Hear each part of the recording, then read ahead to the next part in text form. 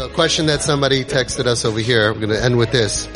One of the yesodis of the problems and questions that we have is, if we give everything to our child, we support them, we accept them, why would he ever change?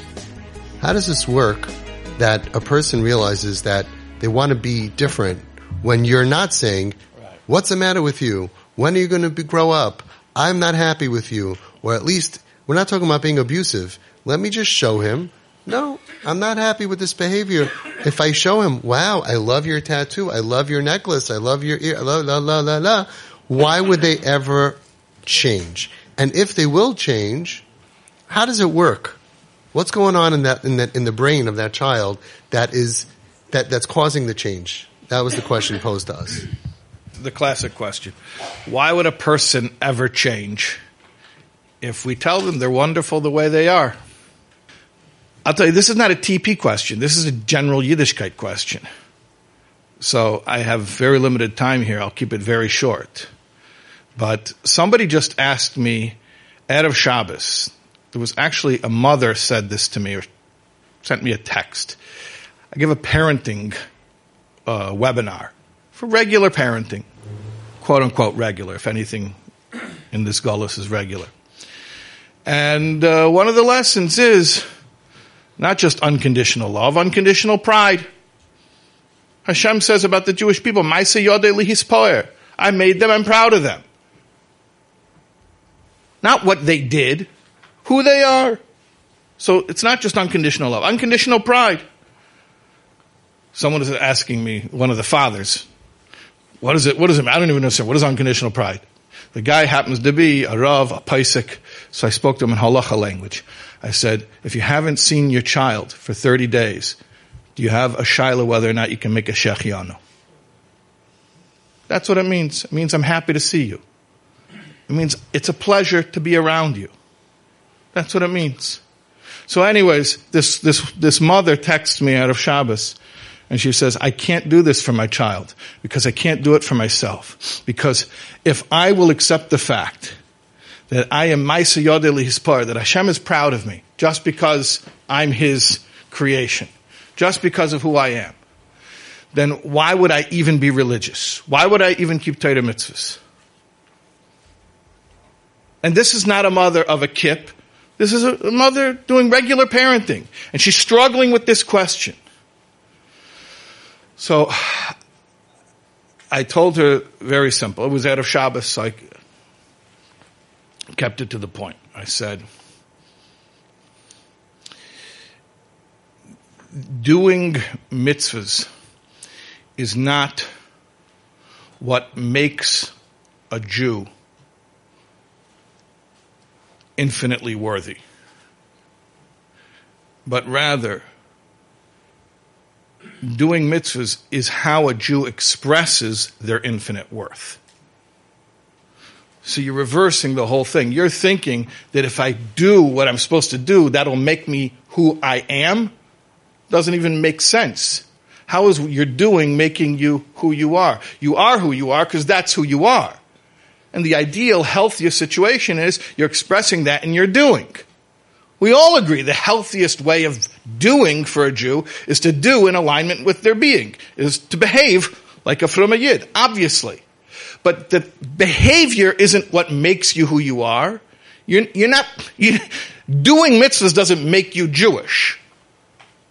Being a Jew is what you're expressing when you do mitzvahs. And if you're not doing mitzvahs, although Philo Pashi Yisrael Malay mitzvahs karimain, so even the people we say don't do mitzvahs, they're really constantly doing mitzvahs. But quote unquote, you're not doing mitzvahs. Okay, so you're not expressing who you are, but it doesn't change who you are. And even at the moment you're doing an Aveda, you are who you are. So the identity of a Jew never changes. It's unconditional. And what are we in awe of in a Jew? Who they are, their essence. Chelik elikam imam. And that never changes. Even when a person is doing things that are directly antithetical to their identity. So what I'm telling you is this is not a TP question. This is basic Yiddishkeit. How should you look at a Jew? Should you look at them as having conditional worth having to acquire their worth, having to prove it and earn it? Or should you look at them as having an essential identity? They are who they are.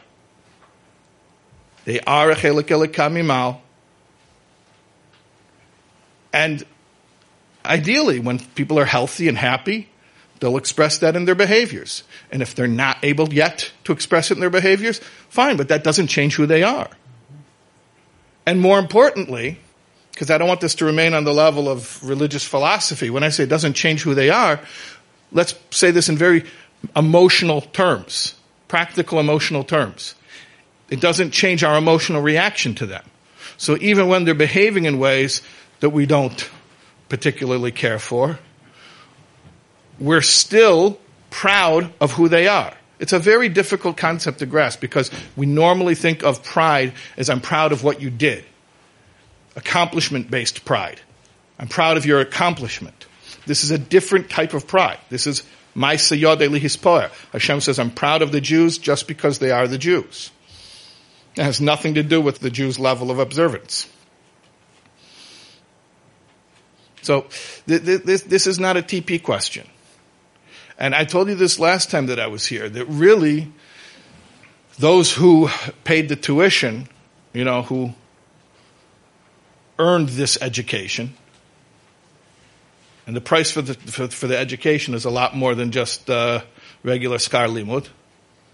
Those who got the education here really are the ones who have to teach the entire community about this. Because this is far more than just teaching people to be compassionate for OTD kids.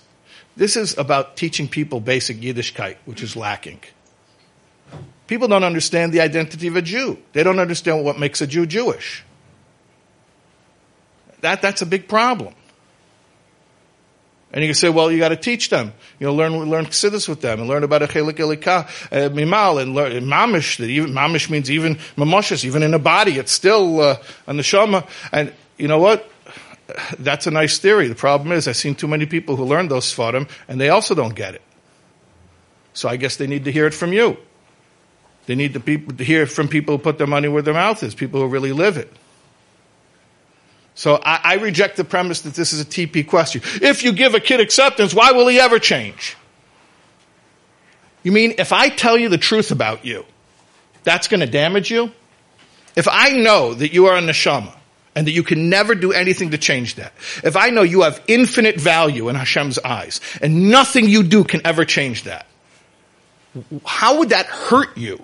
How could that ever? Tell me any scenario where telling that truth would be wrong. It's wrong not to tell that truth. We tell a lie when we tell people that in order to have worth, in order to have value, you need to do certain things. That's not true. You're reversing the cause and effect. It's a terrible reversal. Tell them the truth. You have value, infinite value, unconditional value, intrinsic value. Infinite means there's no limit to it. Unconditional means it cannot change. Intrinsic means it's within you. You don't have to go out and acquire it. You don't have to prove yourself. You don't have to go get it. So you have infinite, unconditional, intrinsic value. And therefore, I'm going to teach you about mitzvahs so you can express that. And if you already know about mitzvahs and you're not doing them, then clearly that's not the issue. I need to go back to telling you that you have unconditional, infinite, intrinsic value. See, if a person is a tinnik shenishba, he doesn't know about mitzvahs. Clearly, that's the issue. He doesn't know about it. But even him, I'm not going to tell him that doing the mitzvahs will give him his Jewish identity. I'll tell him the exact opposite, the truth. I'll tell him his Jewish identity is already there, always was there, and he'll express his Jewish identity, his unchanging Jewish identity, by doing mitzvahs. But what if somebody already knows about mitzvahs? Then clearly they don't need to hear about mitzvahs. They need to hear about their unchanging identity. And not just hear about it by paying lip service to it. They have to see that my reaction to them, that the geschmack I have in looking at their face is exactly the same no matter where they just walked in the door from. No matter what they smell like and what I know they were doing or who they were with. that I should have the same nachas when they walk through not the nachas in their maisim. I'm not pretending, not in that much denial. I'm saying the nachas from their neshama. Oh, who sees neshamas? Only tzaddikim. So you have to be tzaddikim. V'amech kulam tzaddikim. Then when they walk through the door, should have as much pleasure at looking at their beautiful face, whether they walked in from yeshiva or they walked in from the crack house. Because that didn't change. Their intrinsic value didn't change. It's not based on where they're walking in from. They don't get their value from the fact that they're in yeshiva. No, a healthy person expresses their value and their identity by learning Torah and sitting in yeshiva. But if they're not doing that, it's not because they don't know that that's a good thing to do. It's because they don't know that that's who they are. So we have to tell it to them. And again, not telling them by saying speeches like I'm saying right now. These speeches are worthless. You tell it to them by your reaction.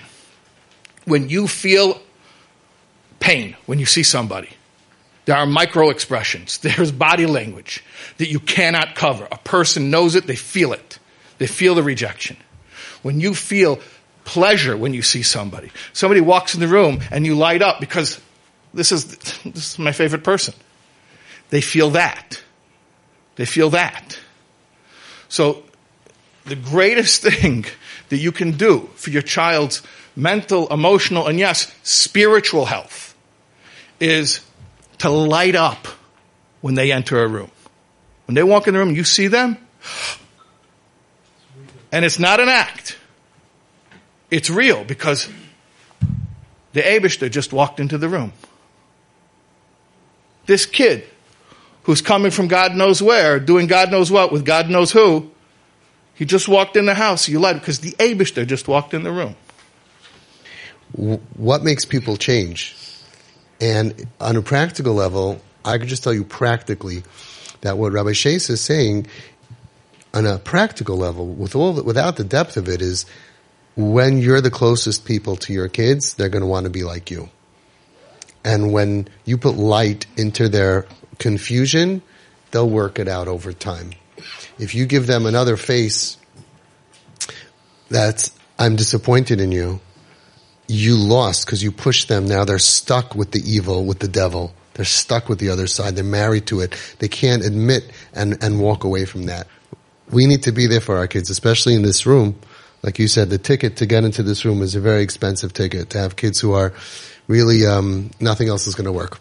So Hashem should give us a little siyata d'shmaya and to take the responsibility that we have to save the neshamas that we can and to be a voice of clarity to the world on a topic that is so confusing that people just don't see any of it. How does any of this work? Thank you very much for joining us. We're going to daven together.